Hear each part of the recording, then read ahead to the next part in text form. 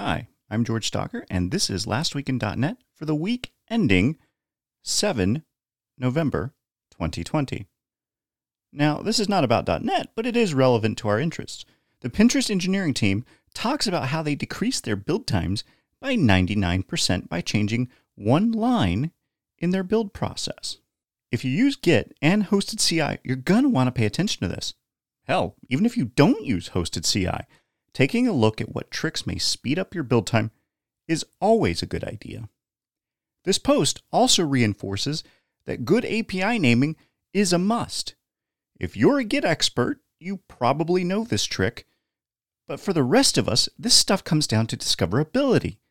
And I'm not exaggerating when I say the Git API is opaque at best. You can now tell the HTTP REPL where to find your OpenAPI files. If you use HTTP REPL, which is Microsoft's command line version of curl or Postman, you can now tell it where to find your Swagger or other OpenAPI files. This is one of those I really need to check out HTTP REPL moments. One of the problems with curl and Postman is, well, the generic nature of the tool. Having a tool that is aware of the modern web application stack is helpful. Special thanks to Brady Gaster on Twitter, @BradyGaster, for making me aware of this. Progress, which owns Telerik, is hosting a State of .NET webinar. Now, this is clearly a cash grab for your email address, so they can have you on their sales list, but regardless, it should be informative. Since I already have your email address, you can always wait for the podcast episode to drop where I cover everything that Microsoft released during .NET Conf. And speaking of .NET Conf is tomorrow, November 10th through November 12th. I'll be live tweeting this at Gortalk on Twitter, that's at GORTOK, and I'll have a special wrap-up afterwards on the podcast. Scott Hanselman talks about path.directory separator car gotchas in .NET Core when moving from Windows to Linux.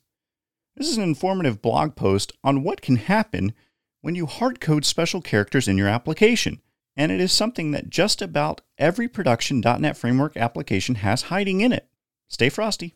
Jimmy Bogard found that a target framework moniker, that's TFM, of Net 5.0 and Net 5.0 both work in Visual Studio.